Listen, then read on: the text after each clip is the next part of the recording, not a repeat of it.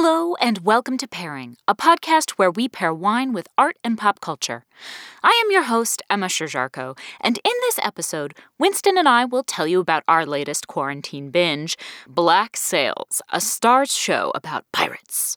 I assume that this is a show that maybe fewer people have seen, so we tried to keep this as spoiler-free as possible, besides what you can know already from history and or reading Treasure Island. So I think you'll enjoy it even if you haven't seen the show.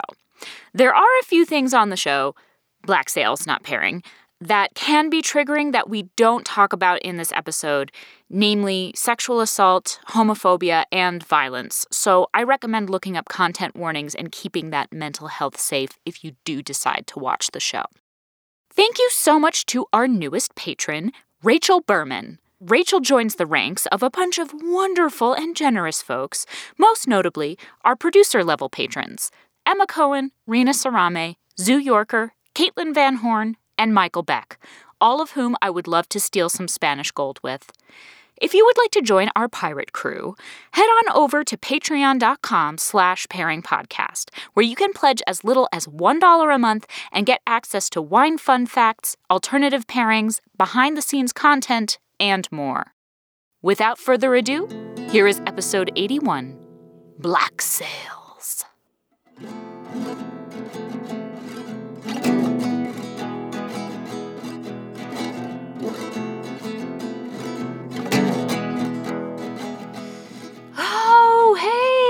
How's it going? It's been so long. It is I, your husband, and cohabitant. Well played, sir. Welcome back, Winston. It's been a while since you've been on Pairing. Thank you. Happy to be here. Happy to have you here. So happy to be had. Great. So we are going to talk about, this is kind of a random one, but it's the show that we've been watching recently, and I thought it was fun enough that it would be worth doing an episode about. And we're going to try to keep it mostly spoiler-free, because I feel like this is a show that maybe a fair amount of you haven't seen. It's somewhat plot-driven. Yeah. Sure. So we're going to be talking about Black Sails. Of boobs and boats. See, I like of boats and booty because Fair. It's the double entendre. You do get the occasional well-sculpted male buttocks. You do indeed. And tits and treason. Well, so what I was going to say is, when we started watching this show, I was like, okay, this is fun kind of fluff. There's swashbuckling, handsome men and lots of sex. And who doesn't like that at face value? But in watching the show more, especially past the first season, in the second and third season, which is all we've watched. We haven't watched the last season yet. The writing got a lot better. The character development is quite good in some cases. Captain Jack Rackham is my son. He is the best. He's by far the best character on the show.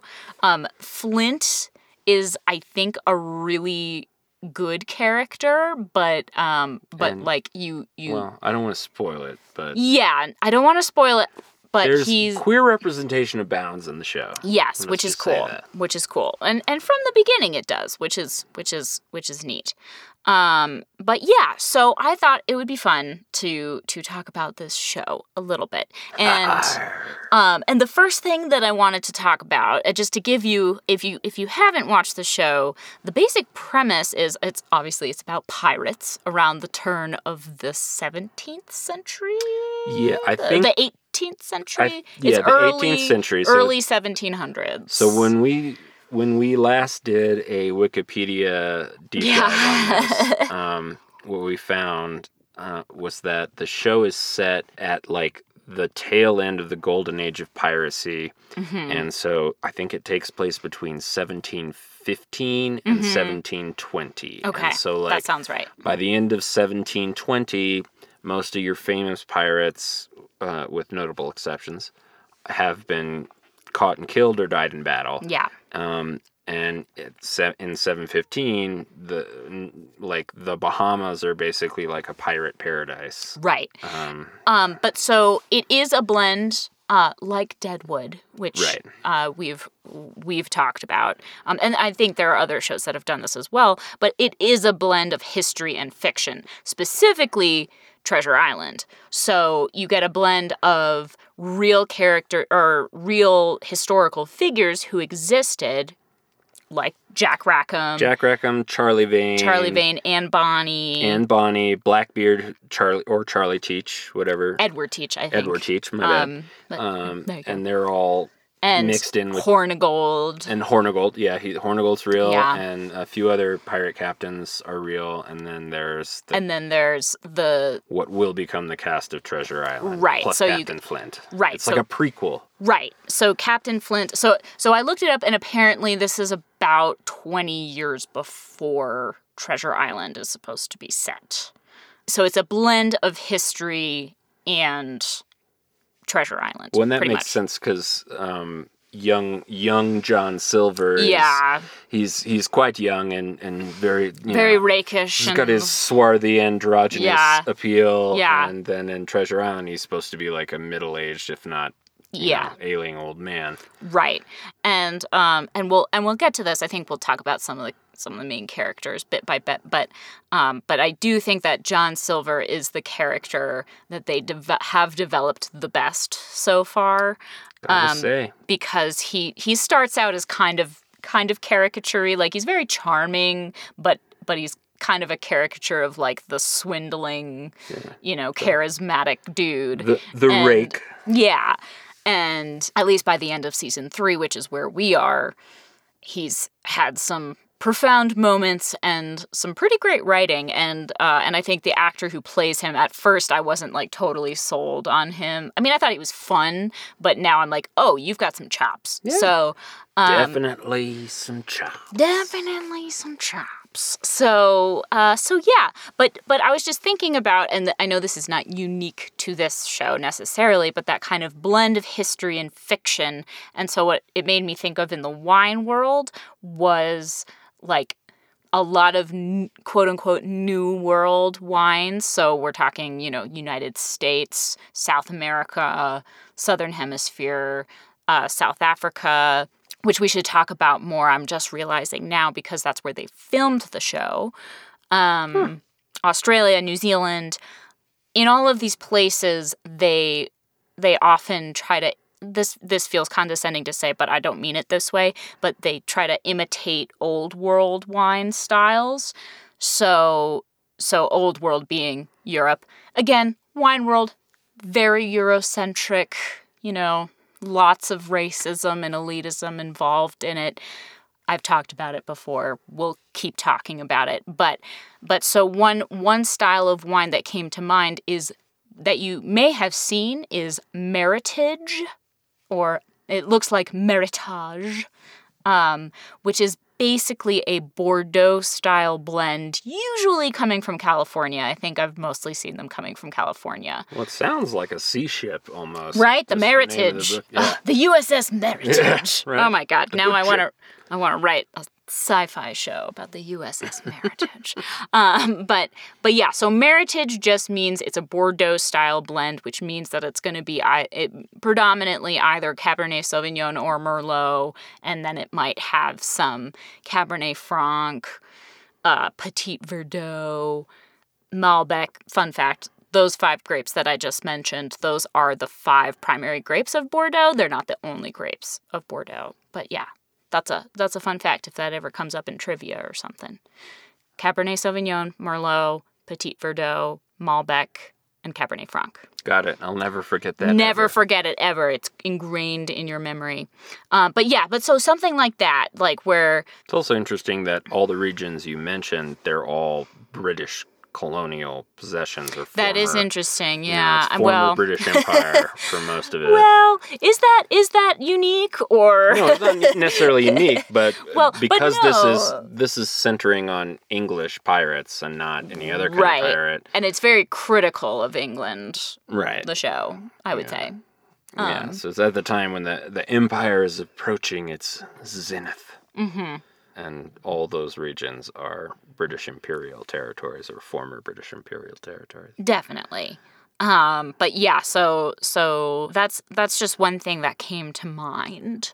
The other kind of broader wine concept that came to mind is, as I mentioned, this is one of those shows where it feels like it's worth it to stick with it. Like, it's fun from the beginning. Push through. Yeah, it's fun from the beginning. Like a nicotine addiction. You just gotta push through to the fun part. Hey, it's been over 2 years since Winston has had a cigarette. That Yay! is true.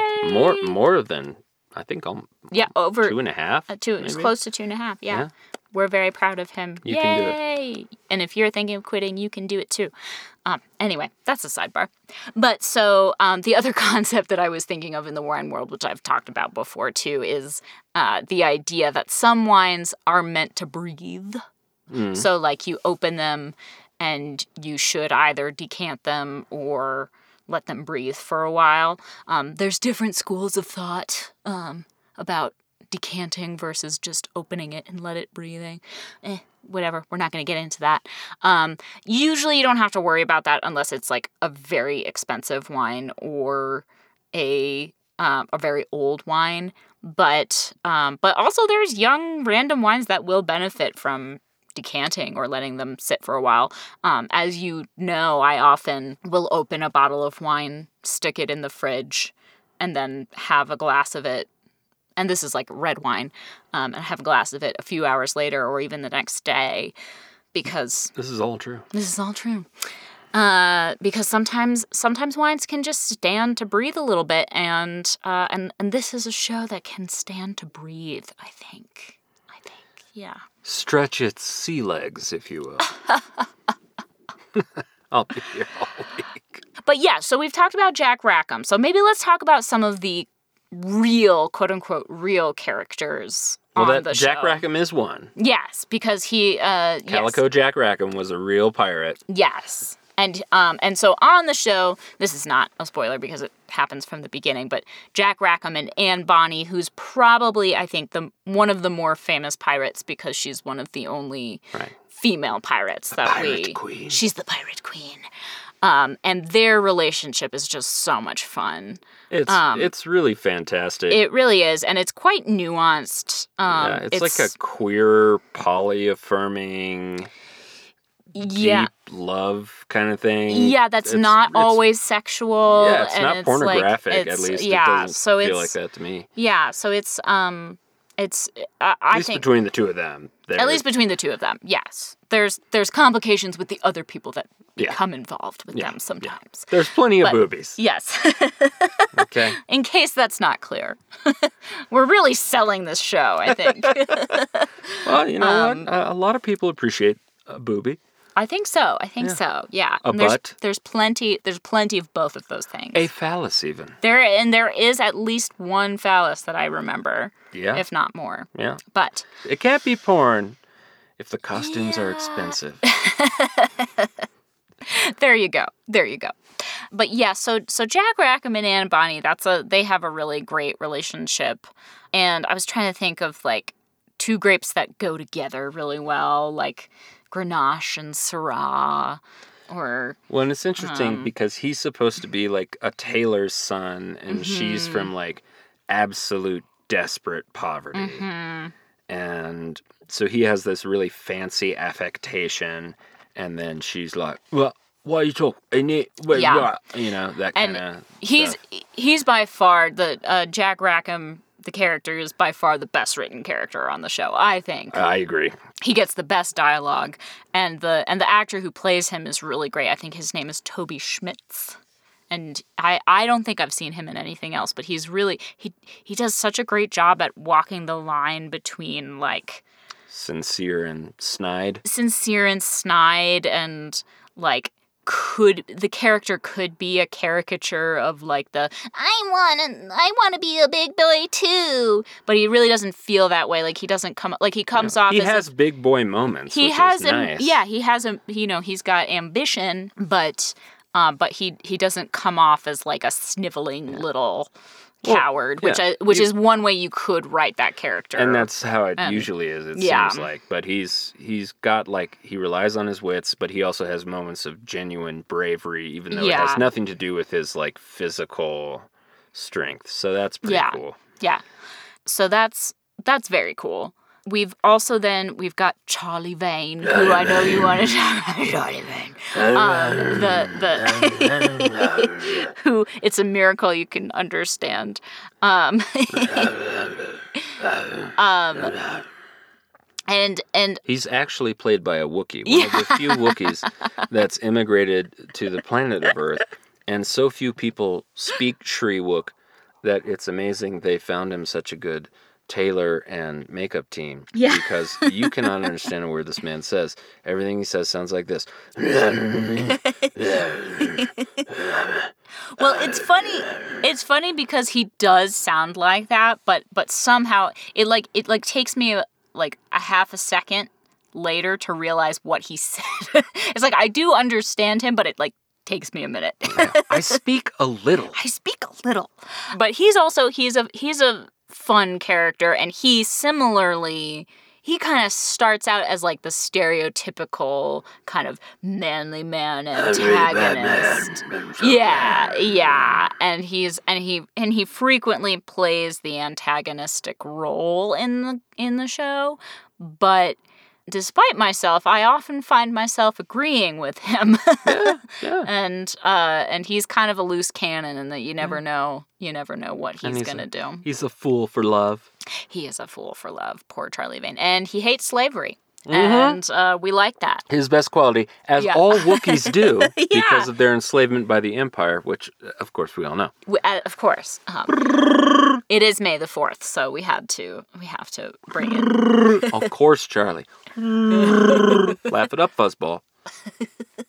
We're just going to let Winston go on a little bit. All right, I'm done. You're done. Okay. But yeah, so I was trying to think of a wine for Charlie Vane that's like one that I initially disliked but kind of came around to, and I can't quite think of what's right. The other wine I would give him is Cab Franc or Cabernet Franc, because it's a wine that's frequently very earthy and kind of dirty. Swarthy even. Yeah, and he's very dirty all the time. I don't mean that sexually, though also maybe. But like he always looks like he's covered in dirt and sweat and he's one of those actors who has more abs than you feel like there should be space for there to be abs. Yeah, no, definitely. Like his abs have abs? Yeah. And it's a little which is, it's one of those as we dead giveaway for a Wookiee. As we've talked about, I more respect how attractive he is than enjoy it. I agree. Yeah. Like, I respect those bottles of wine that were put in a spaceship and orbited the Earth, but I don't think they'd be that enjoyable. Yeah, exactly. There you go. Like, that's an impressive achievement. He's the space Chateau Petrus. Don't want to drink you. Yeah. Hey, now. He's definitely a very, very compelling character, I think. Whether or not you fully understand what he's saying. He's like if Henry Cavill were less intelligible. Yeah, or like oh my God, Boomhauer from King of the Hill. Oh yeah, yeah. Different kind of voice, but similar kind of. Dungman, dango, I know you, man. That's all, man. Yeah. Yeah. And that's the other thing, is that I think that actor is one of the few actors who is American. He does a good British accent, but I don't know if part of that is this weird gravelly voice that is very hard to understand. But, yeah. I've harped on this before. I think the gravelly voice is an easy fallback. It is. For your white actors who are male and cis. Yeah. Though you mostly talk about it in reverse as British actors who are doing American accents. This is the opposite of that. Yeah, like the most famous example being like, father to a murdered son, husband to a murdered wife. Well, he's Australian. But it's sort of like indeterminate. Yeah. male. It's a testosterone accent, I For guess. sure. For I don't sure. know. Yeah. So, okay, so who are some of the other real people? The Guthries. Oh, are they Eleanor- real? I don't know if they're real. I just don't know they're know. main characters. Yeah. So real people, we've got Edward Teach, Blackbeard, Anne Bonny, Who just came back. yeah, and Jack Rackham, Charlie Vane, Hornigold. Hornigold's real. Who's played by an actor who looks just like Jeffrey Rush. Yeah. Not Jeffrey Rush. Not is his Jeffrey Rush. Legal name. It is his legal name. Yeah. I You think gotta have a Jeffrey Rush type in a pirate show. I think a couple of the older captains that are like side characters I'm sure are actually real people too. I'm actually interested. I'm gonna look up real quick if the Guthries are real. But Flint, let's- Silver, obviously Yeah. they're fake. I don't know about the Guthries. Billy Bones obviously is fake. And then there's Max, who's the prostitute. The madam, yeah. Madam turned Yeah. and mayor of. And she's the mixed race brothel keeper. Yeah, she's cool. I like her. She is cool. As I've said, and I think this is a choice on the actor's part. She's very monotone, but I think that's a choice. I don't always love it. Every once in a while, I want a little bit more just like vocal dynamics from her. For sure. But Because sometimes she's supposed to get really mad, and there's the time she tells her origin story, and it's still kind of monotone. yeah, But I like her as an idea, for sure. And I Okay. think the actor does a fine job. I think I may have just gotten a little spoiler for the show, Oh, dear. but Well, here's the spoiler. Oh, I don't Anne know. Bonny, in real life, disappears at a certain point. Yeah. You have no idea what became of her. well, which that's is awesome. That's the thing about this show is like, you're headed towards something, both with the real characters and the fictional characters. But because this is taking place before Yeah. And it's Treasure Island. It's very Deadwood too, where they're like, I have a dream. And it's like, oh buddy, it's not gonna gonna work out for you. Yeah. And kind of like Outlander too. Oh yeah. But I can't tell because this is like a wiki fan page, and so it's talking about Eleanor Guthrie as if she's real, but then it's saying like, and then she did the thing with Captain Flint, and we're like, Captain Flint wasn't That's a not a real person. So well, let's talk about Eleanor Guthrie, because she's another one who I have very mixed feelings about, because there's a lot about her character that I like. There's a lot about the actor that I like, but she does this thing that really bothers me. It's an actor tick, and I can't judge because I'm sure I do the same sorts of things, and I would do the same sorts of things, but she's always got distressed face. And mouth slightly open. And the so brow wide. furrowed. And I'm just like, relax your damn face. Relax your damn face. But Raise your eyebrows even. I Let people also- see more of those baby blues. But I like her. I think she's good. They're making decisions with the character right now, and again, we're at the end of season 3 that I don't love. Yeah. No. And we will see, because they could change that. So Eleanor Guthrie on the show, she's kind of like in charge of Nassau. So this all takes place in Nassau, which is like the capital of the of Great Bahama, I believe. Grand Bahama? Grand Bahama. I don't know. But I think that's what it is now, is Grand Bahama. And Yeah. it's part of it's called the New Bahamian Providence nation, Island. maybe. At the time. At the time is what Right. it was called. But so that's the setting, and she's kind of in charge of the town at the beginning of the show. It's like her dad was the governor, and then her Right. dad kind of checked out, and Right. then she's been trying to run it as a 17-year-old girl, which again, this will be problematic later. Oh my god. Well, she's not supposed to be 17 in the At the show. time of the show, Yeah. no, but there's reference to Yeah, stuff that happens we've in been it. having a whole slew of media that we've been consuming, which is just older men sleeping with 17-year-old girls, and I wish they would stop. I wish they would stop. You know that. what? Why can't you buy a nice YA romance novel without a 300-year-old fella trying to sleep with a nice young lady who just wants to paint. Anyway, that's a different deal. It's a different deal. And we also just watched Shadow and Bone. Shadow and Bone, yeah, same thing. I've been alive for centuries. I'm like 12. And also, I've been reading The Witcher, and it also happens in the Witcher book. But anyway. At least Geralt is not, like, seeking out underage women. He's not. He's just no one can resist Geralt. And every once in a while, he's like, fun. But so Eleanor, well, we'll see where it goes. But Eleanor, as she is now, is kind of like a wine that shows great promise, but then is very disappointing on the finish. Or wine that's mispurchased, maybe, by people with too much money and not enough taste. Oh, my. Like, what kind of wine would that be? Oh, wait, a wine that was mispurchased. What do you mean? I mean, like, purchased for show or because you could rather than because you could appreciate it.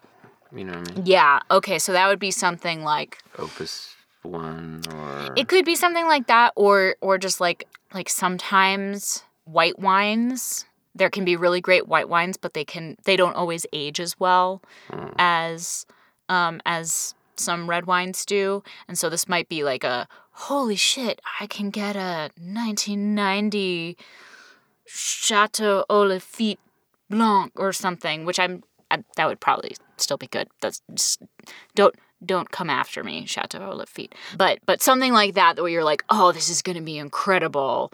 And then you open it and you're like, oh, it's actually a little disappointing. Yeah, I think I've shared this anecdote before, but my friends, Brian and Sean, their parents, they're brothers and we're all good friends, but their parents bought them each on the day of their birth. It was like the fanciest like champagne. Dom Perignon. Yeah, Dom Perignon or Bollinger or whatever, and... got the special, like, wooden cask for it and everything, and we're like, we're going to open it on your 21st birthday. Yep. And I happened to be there for both, and they both were, like, flat and not very good.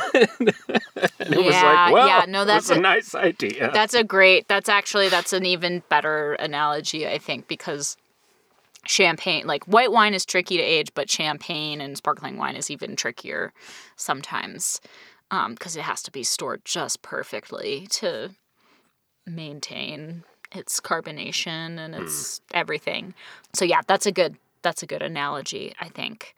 But we'll see. There's still a chance to redeem Eleanor as a character by. Also, she's a woman in a patriarchal world. Yeah.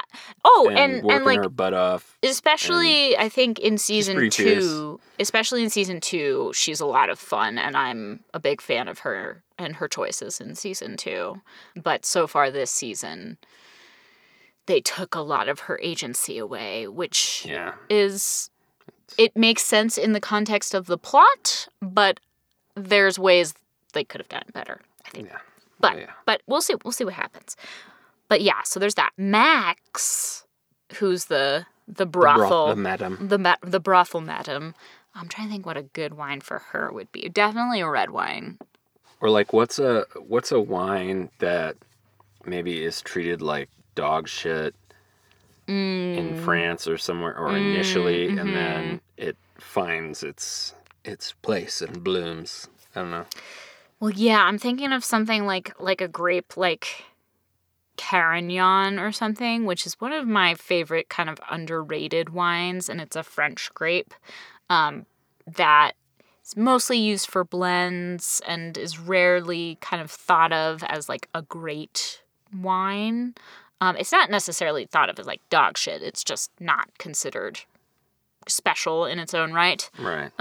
But recently, I think I've seen more and more Carignans, both from France and elsewhere, that are really good and really fun. And I think that's kind of a good one for her because it's also very spicy and very, it's got, it can definitely stand on its own, even though it's often part of a blend, which I think is appropriate for Max because she definitely can hold her own, though she works with a lot of different people when it suits her.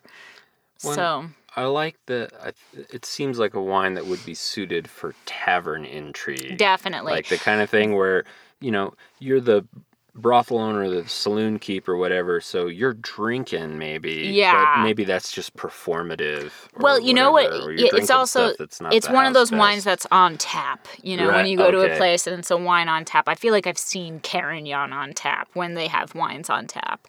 I've also seen Barberas. I think Barbera is another good one for her. Like a great wine, but not always what everybody thinks of first. Yeah. So what I brought home tonight was like a You brought home a Barbera. $15 Barbera. Yes, and it's awesome. I've had it before. I'm sure perfectly serviceable. Yeah, the Mauro Molino. Especially Go check it out. You have to discuss dark deeds. Indeed. Okay, so I think we've covered most of the historical / we're not sure characters. Now let's get to the Treasure Island characters. All right, So we've got Captain Flint, who is the quote-unquote main character of this show. I mean, it's very much an ensemble show, but he's kind of the driving force of it. But he's not a character we see in Treasure Island, right? We hear about him. Yeah, so in Treasure Island, Flint's been dead for 20, 30 years. That's the name of the parrot. Yeah, Captain Flint is John Silver's parrot. And the old... First of all, a lot of Treasure Island has to do with dying of alcoholism. Yeah, not great. Sorry to be talking about wine. But Billy Bones is Billy the Bones. old sea captain in the first episode, and they come and give him the black spot. Right. And he dies of fright or something before they can even. And Billy Bones is a character on this show, played by the strapping Tom Hopper. Played by Muscles McTallman. Yeah, my favorite himbo.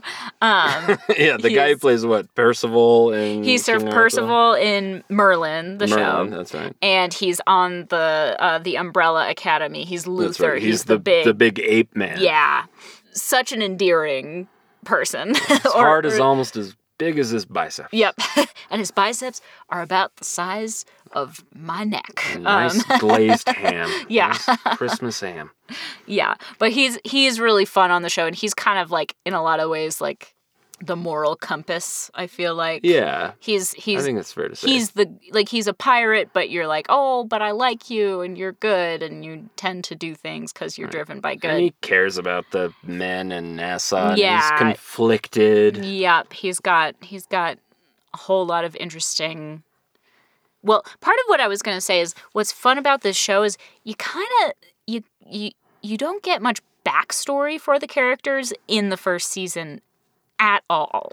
Yeah, you're just everyone kind of just thrown shows up up. there. You're just kind of thrown into the action. It's very RPG style. Yeah. Your character is in Nassau now. Yeah, and then what do you do?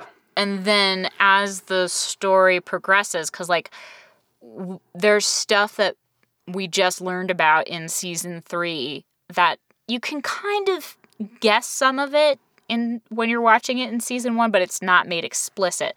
Stuff about Jack Rackham and his whole backstory. You don't get any of that until season 3, I think. I liked actually that even when you do get it, it's just it's like a conversation. Yeah. No, it's well done. It comes up fairly organically. Yeah. As if you're in there. And the stuff about Charlie Vane and Blackbeard, Edward Teach. Which apparently that shit all happened. Yeah. All those pirate people either worked with, for, or against each other all in this same period of time. Yeah. And that's what's crazy to me is Charlie Teach was on Hornigalt's boat, and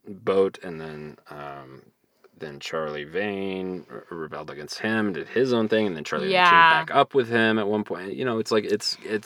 It is always incestuous and small. It's incestuous and full of intrigue, and you gotta be paying attention to figure out who's on whose side at any given time. But especially if you don't speak Shriwook, the language of the Wookiees. Yes, indeed, makes it just that much more difficult. Yeah.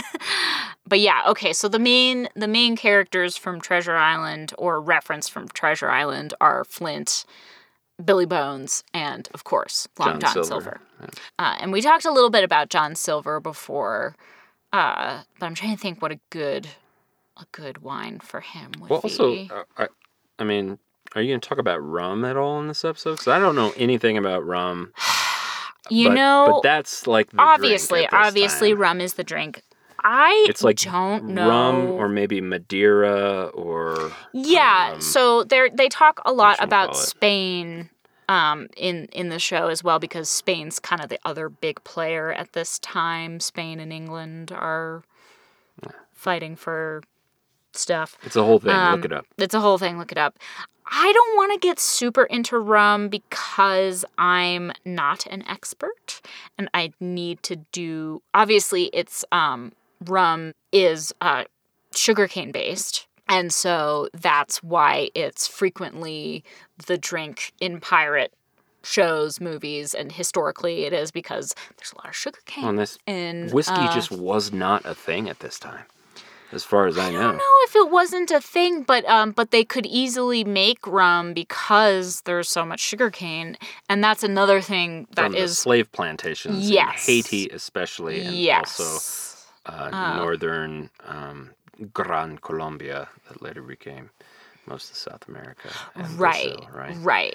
That's my understanding. Pulling that right out of my butt could be so wrong. Yeah, it could be.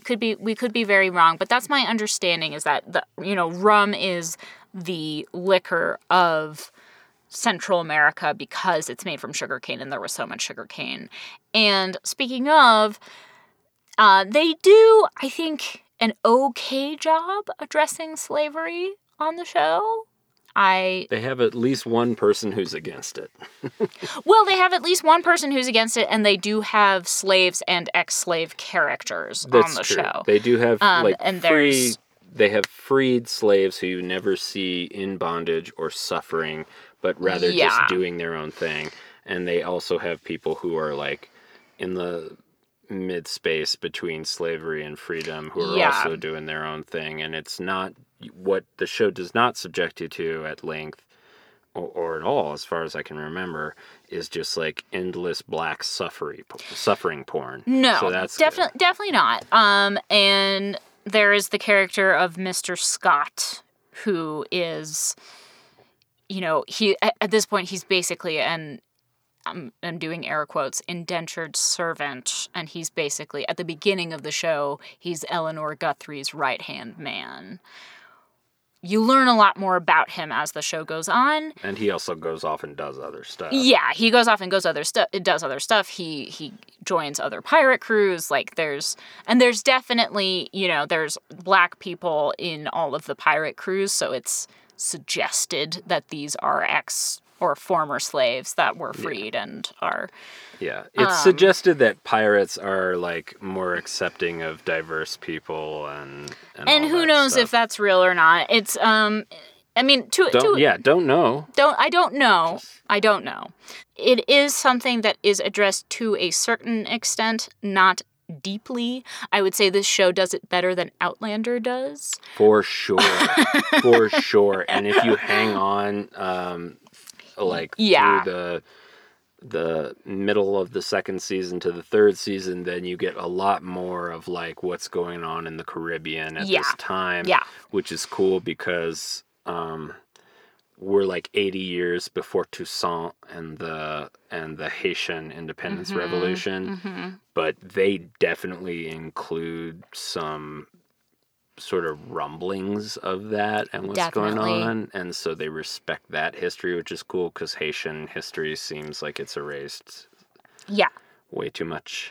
Definitely. And there are some really pretty well written black characters and former slaves. It could be more, it could be better, but it is something that the show acknowledges at least and tries to deal with to a certain extent. Absolutely. Well, that's two white folks' opinion. Yeah, exactly. We're two white people. I am happy to be told otherwise.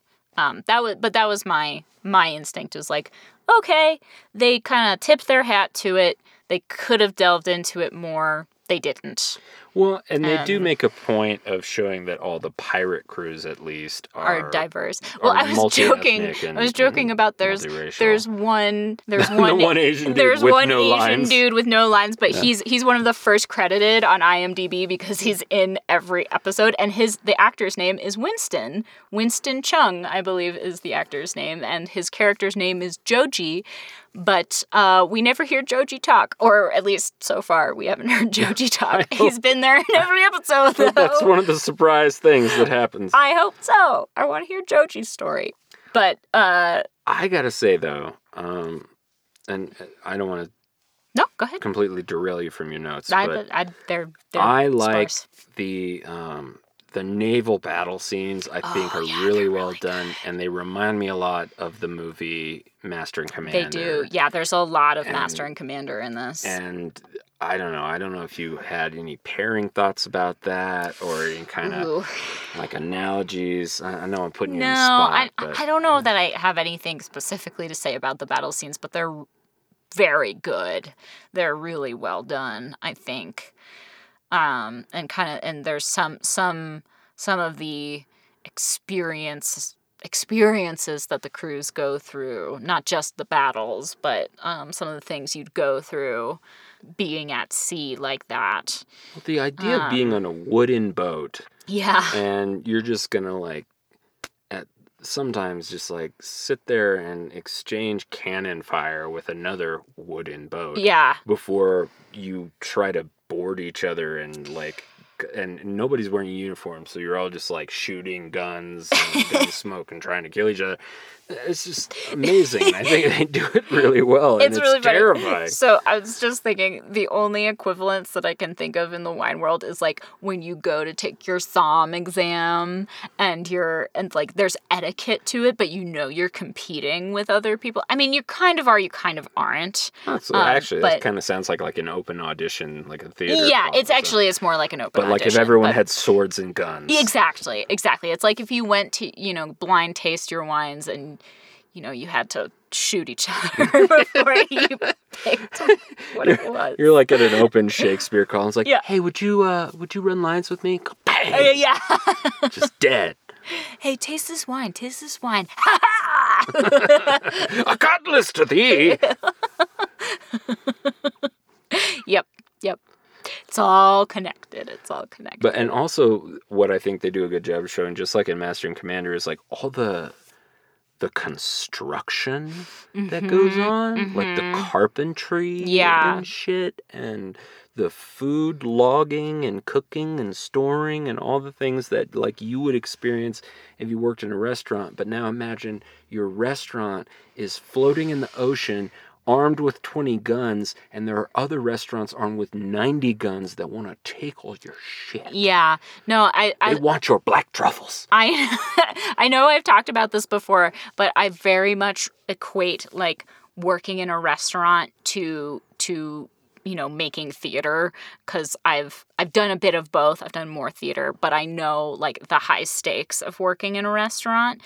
I don't want to offend anybody, but the stakes of working in a restaurant are pretty much the same stakes of putting on a theatrical production. Oh my God, because if you mess anything up... you mess anything up, you fuck everything up. However, take a step back and, what's the worst thing that happens if you fuck something up? I mean, but in a restaurant setting, there's food safety, and that is a big deal. If you fuck something up and you poison someone, that's not great.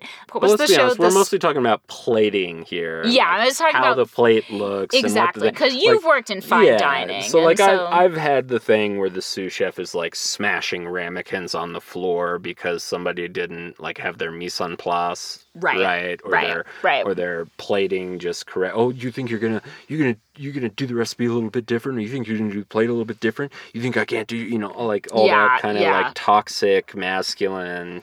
There's a lot of similarities again between the entertainment industry and the restaurant and food and beverage industry and the power structures that exist there.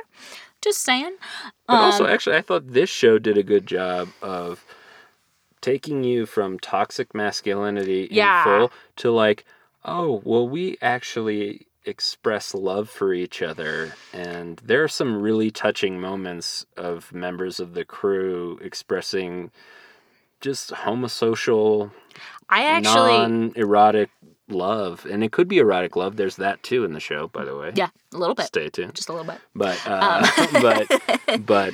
there's a lot of like non-toxic masculinity in the show as it goes on. And I think that's one of the things that makes it better. I agree, and I sort of am thinking of, because this was another big quarantine binge for us, but Supernatural, which was another show that I started out very skeptical of in terms of like the way masculinity played a role and the power structures and this, that, and the other thing. Yeah, because it starts with like, me and my dad. Yeah, and there's a lot of fridging of women at the beginning. Let's not get into Supernatural. There may or may not be a Supernatural episode coming up. Bum, bum, bum. But that's one thing that I think I wasn't even quite conscious of until you just said it. But yeah, this show actually does a really good job of dismantling or overturning your expectations of toxic masculinity. And between Flint, Silver, Jack Rackham, and Charlie Vane, they all kind of both express and subvert those kinds of tropes. And we also go through Silver's journey of being a fully abled person to somebody who's, differently abled or disabled. Forgive me if I'm messing it up. Please correct me. Yeah. And I don't think that's too much of a spoiler because, it's Long John Silver. Long John. So we go through the beginning of that journey and also his journey of becoming a charismatic leader despite having gone through that injury and starting at the bottom. And the way they do it is, in my view, really non-toxic and kind of sweet, actually. I think so, too. It's actually, that's one of the more touching moments in the show if we're thinking about the same moment. I mean, no spoilers, but yeah. But yeah, the way the crew supports each other, not all the time, but some of the time. Definitely not all the time. Definitely not all the time. But it's really nice. It is really nice and kind of refreshing because you don't see a lot of shows like this. Yeah, you're not going to get that in Deadwood. No. Which, by the way, I'm just putting this on the record so that the listeners hear it. When we finish Black Sails, we're watching Deadwood. I've seen most of it, but I've never finished it. And it's Winston's favorite show, so we've got to watch it. Then we're rewatching Battlestar Galactica because that's my favorite show. Absolutely. And then Rome? Oh, yeah, then Rome, which, speaking of, the reason why we were inspired to rewatch that is because Ray Stevenson, who plays... Yeah. Oh, hey, Emma, did you know that Titus Pullo plays Blackbeard? What? We've never talked about this. This is a little 4 glimpse, or 7 times. Little glimpse into married life / aging. But we had that conversation like 4 times watching this show. Winston kept being like, "Is that Titus Pullo?" And I was like, "Yes, Winston." From before. We've had this conversation many times. Obviously. But yes, Ray Stevenson, utter delight. He doesn't show up until season 3, so it's a little bit of a spoiler to tell you that he shows up, but... He's Blackbeard. Hey, he's Blackbeard. He existed. He existed. You've had 600 years to familiarize yourself with the fact that he was a pirate. Yeah. And Ray Stevenson is just an utter delight. Yeah, if you ever want like a pick-me-up, go watch the behind-the-scenes footage with him in any show he's in, and it's like watching a gigantic teddy bear have an ice cream for the first time. He's just the sweetest man. Aw. You love to hear it, when actors are successful like that they're just like nice people. Well, I mean, Henry Cavill's kind of the same way.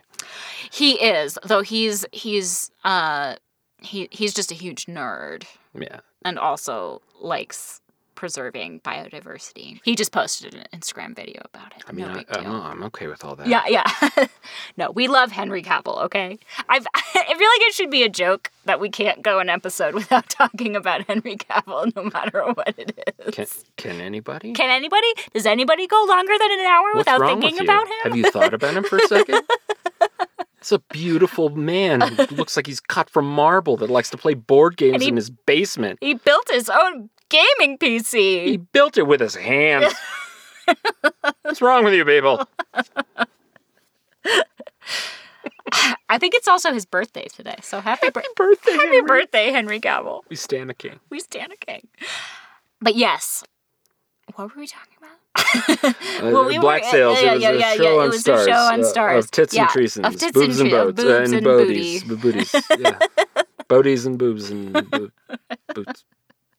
And boots. There are some good boots. There are boots, yeah. Some nice, really knee-high boots. Yeah. Oh, yeah. I was just going to say there's another female character, believe it or not, Mrs. Barlow. Oh, yeah. And I think that her relationship with Flint is also very interesting. The like... She's like a super ego kind of... The quote-unquote... presence, right? Yeah. The quote-unquote romantic relationships on the show, because there's no... romance on the show, and I appreciate this about it, is never quite clear cut. Well, it's never straightforward, like man-woman monogamous, and I think that's pretty cool. I think so too. There's a lot of like either explicitly or hinted at polyamorous relationships and like consenting. It also queer relationships. Sure. It also doesn't shame sex workers. Nope. And it's demi-queer characters, people who are not necessarily comfortable with being out yet, but who nevertheless exist. That's also something I think is rarely covered with any degree of nuance. Yeah. But I think show to a degree. Which I really appreciate for a show that has so much sex and just, titties out all the time. Titties. It actually is fairly nuanced in its sexual politics. So they still do the Game of Thrones thing where they're like, are two male characters having a scene where they talk about a thing? Is it completely unrelated to a whorehouse? Yeah. All right, let's put that right in the whorehouse. Yeah, that's true. If it's not on a boat, it's in a whorehouse. Yes, that is very true. And there's definitely, it's not perfect by any means, but I just have been very impressed by it. And I've grown increasingly fond of it. Me too. As we've gone along. And like I think we've mentioned, the writing itself gets very good. Like there were moments in season 3 where we looked at each other and we were like, that was good writing. That's almost a Deadwood scene. Yeah. Okay.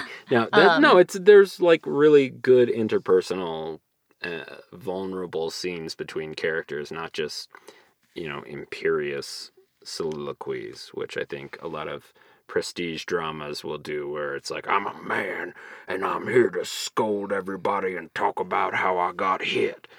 And this actually has like exchanges of emotion and vulnerability in ways I think are cool. And I think there's a lot of also shifting power dynamics, which is always fun. Yeah. Yeah, I mean, I feel like we've done a pretty good job summarizing and selling the show with minimal spoilers. I'm very proud of us. Yeah, I think we've really kicked ass. Cheers. I think good for us. Let's go watch some more. You have a nice night. Enjoy.